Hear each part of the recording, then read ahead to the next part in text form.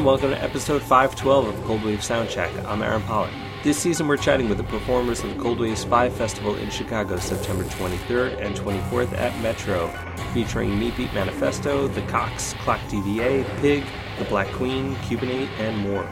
For ticket links and full lineup, including a Thursday night kickoff show and post-show DJ sets at Smart Bar, head to coldwaves.net. This week we're chatting with Saturday night opener Conga. Doors open this year at 5:30, so head to Metro early. First up, Vital Signs.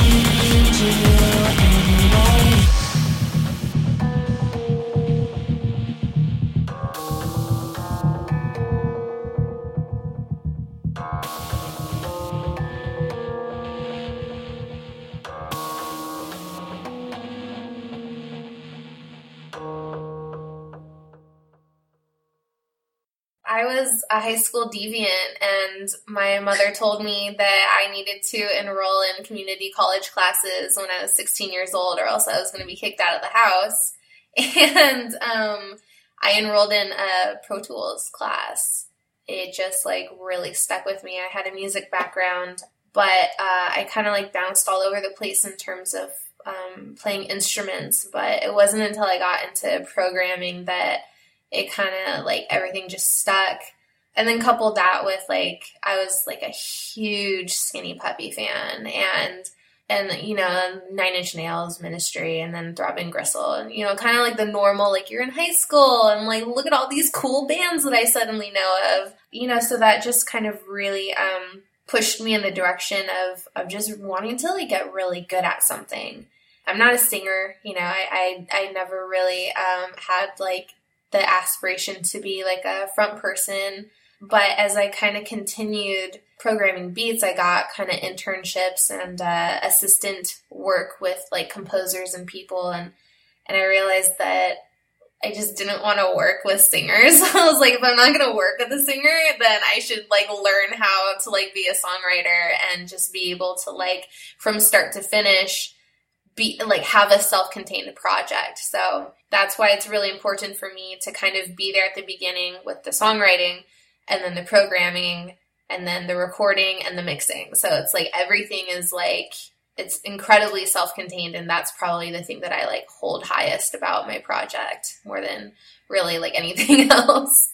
So as a Skinny Puppy fan, that must have been cool to get Matthew Setzer to play with you. Tell me about Hell yeah. I met him at my show. He just like showed up to my first headlining show. It was at Complex. Apparently like his really good friend was like a fan or like found me online or something like that, and took me to or took him to my show. There was kind of this group of people, and I feel like I kind of recognized them a little bit. And like after the performance, you know, I was kind of like ushered in, like, hey, you know, great show, congratulations. And it was like all of these people who were like, oh, I work with so-and-so, and I work with so-and-so. And then it was like, Matthew, guitarist from Skinny Puppy. And he was like, you're real good. I like your stuff, kid. Like, let me know if you ever want to like work together. And I was like, I'm working on an album. I would love to record some of your guitars. If you're at all into it, like I have them written already. All you need to do is just like jam with me and see how you like it. And we had like, I think it was maybe 2 or 3 recording sessions, and it was just kind of like finding like your long lost brother. It was just like such an easy, you know, working with him. The dynamic was so easy, and I was just like, I want to like play some shows together. And we're going to start off like that. And then now we're playing like these festivals, and we have like things lined up, and it's just been like really smooth. It's been really cool to find really great, talented yet humble people to like kind of bring into your circle. So he's definitely been like a godsend to me. I don't know if he feels the same way, but hopefully. You posted a picture with Reese Fulber, so you really have some industrial royalty working with you. Tell me about working with him. It's great. I mean, he is just like, he's so worldly, and he's like been around, and it's, you know, he's industrial royalty, but he's done like a lot of stuff over, you know, this broad spectrum of clients that he's had. And so it's like really great validation to have someone like, you know, Frontline Assembly and Conjure One, and, you know, have that person, but also like Sinead O'Connor's album, or, you know, like someone who kind of gets like the whole picture of like music writing in general, and just having that kind of validation. But yeah, he's been really great to work with as well. I think that he has a really great intuition of how I wanted things to sound. And he really just like put like such a fantastic like finishing touch on the album. It wouldn't be what it is like without him. So I will always be grateful for my Reese Fulber album. So you're with Negative Gain. Yeah. You're working on a full length right now. Mm-hmm. I noticed you just have the Bandcamp songs that are available for purchase at the moment. So is there plans for a single? Is it just going to be the album later on the fall? There are probably going to be a couple singles off of the album. I have one that is currently being remixed by some cool people, which I think will be like exciting to kind of slowly release over the course of the summer into the fall. Yeah, so I mean, things are kind of lining up in a very like slow moving but progressively more exciting direction. So yeah, definitely like probably 2 singles, one released in the next couple months, one released with the album with a music video, remixes, the whole spiel.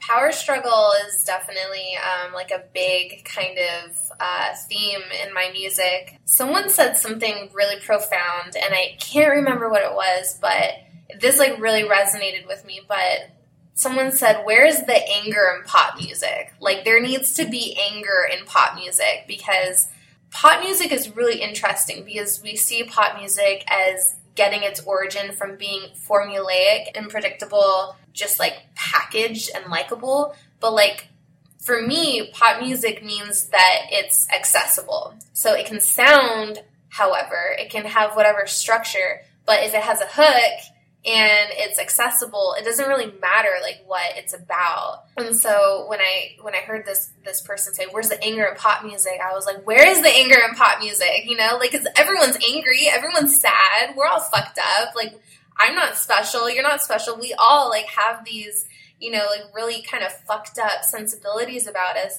Why can't we like make that an accessible, like, why can't we have accessible forms of art for that? Because I feel like a lot of times these, you know, these really like heavy meta driven like projects, whether it's like visual arts, performance art, music, if it's real subject matter, if there's like real darkness behind it, it's almost just like alienating.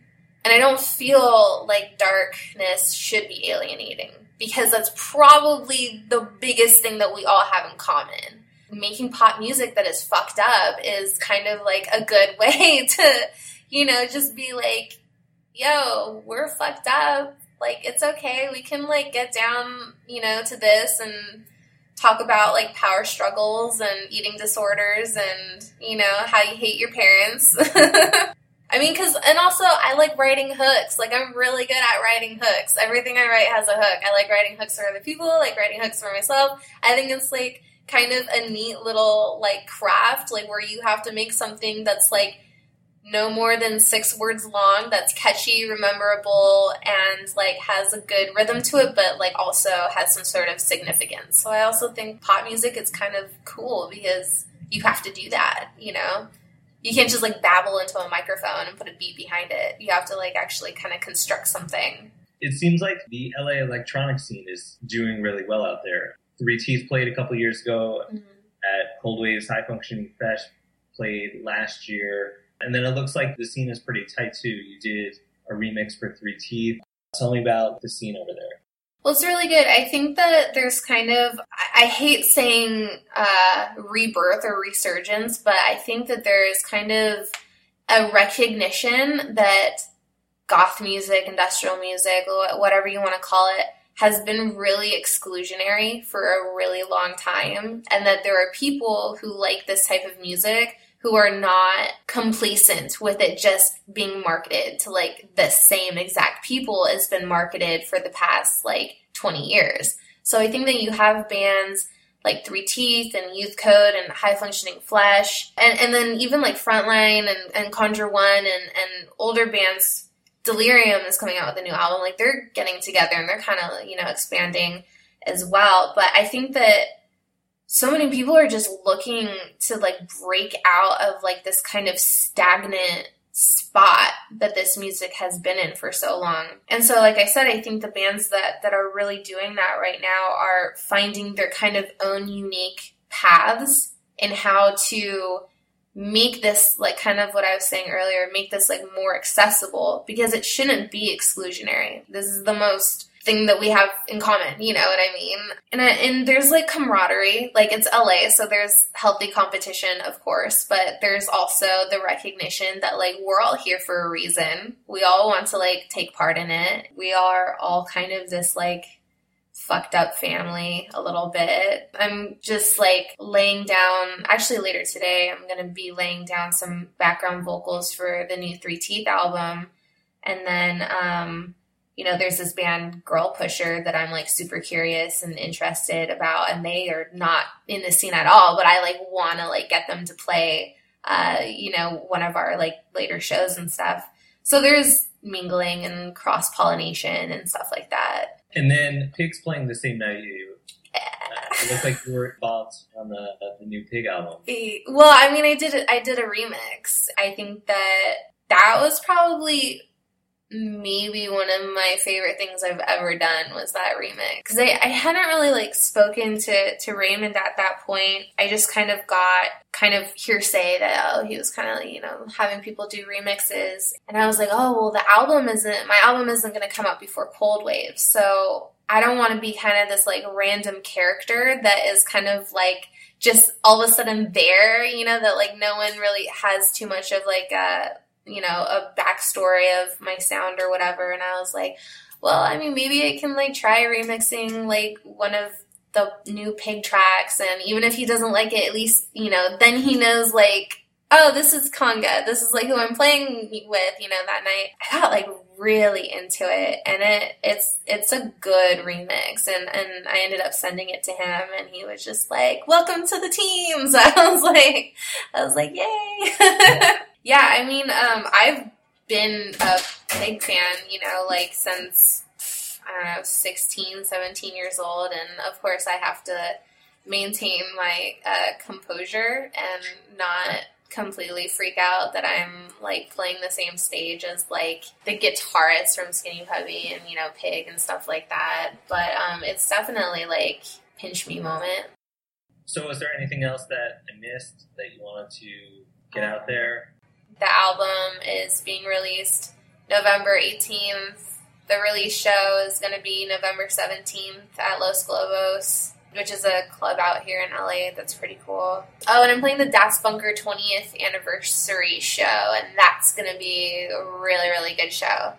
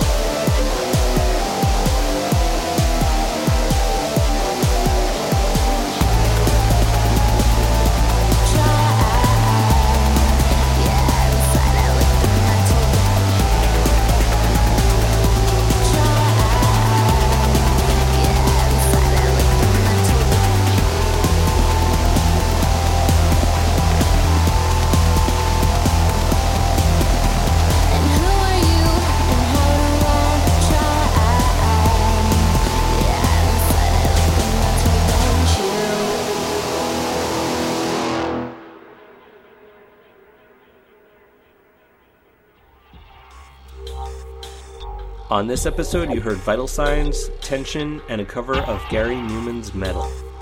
Conga's album can be pre-ordered at congangp.bandcamp.com. Our opening music is Monster Zero by Acumen Nation. Our closing music is Messiah by Splinter Group. Subscribe to our show through iTunes, Google Play, or your favorite podcast app with the links found in the show notes. Join us next week as we chat with Jack Dangers from Me Beat Manifesto.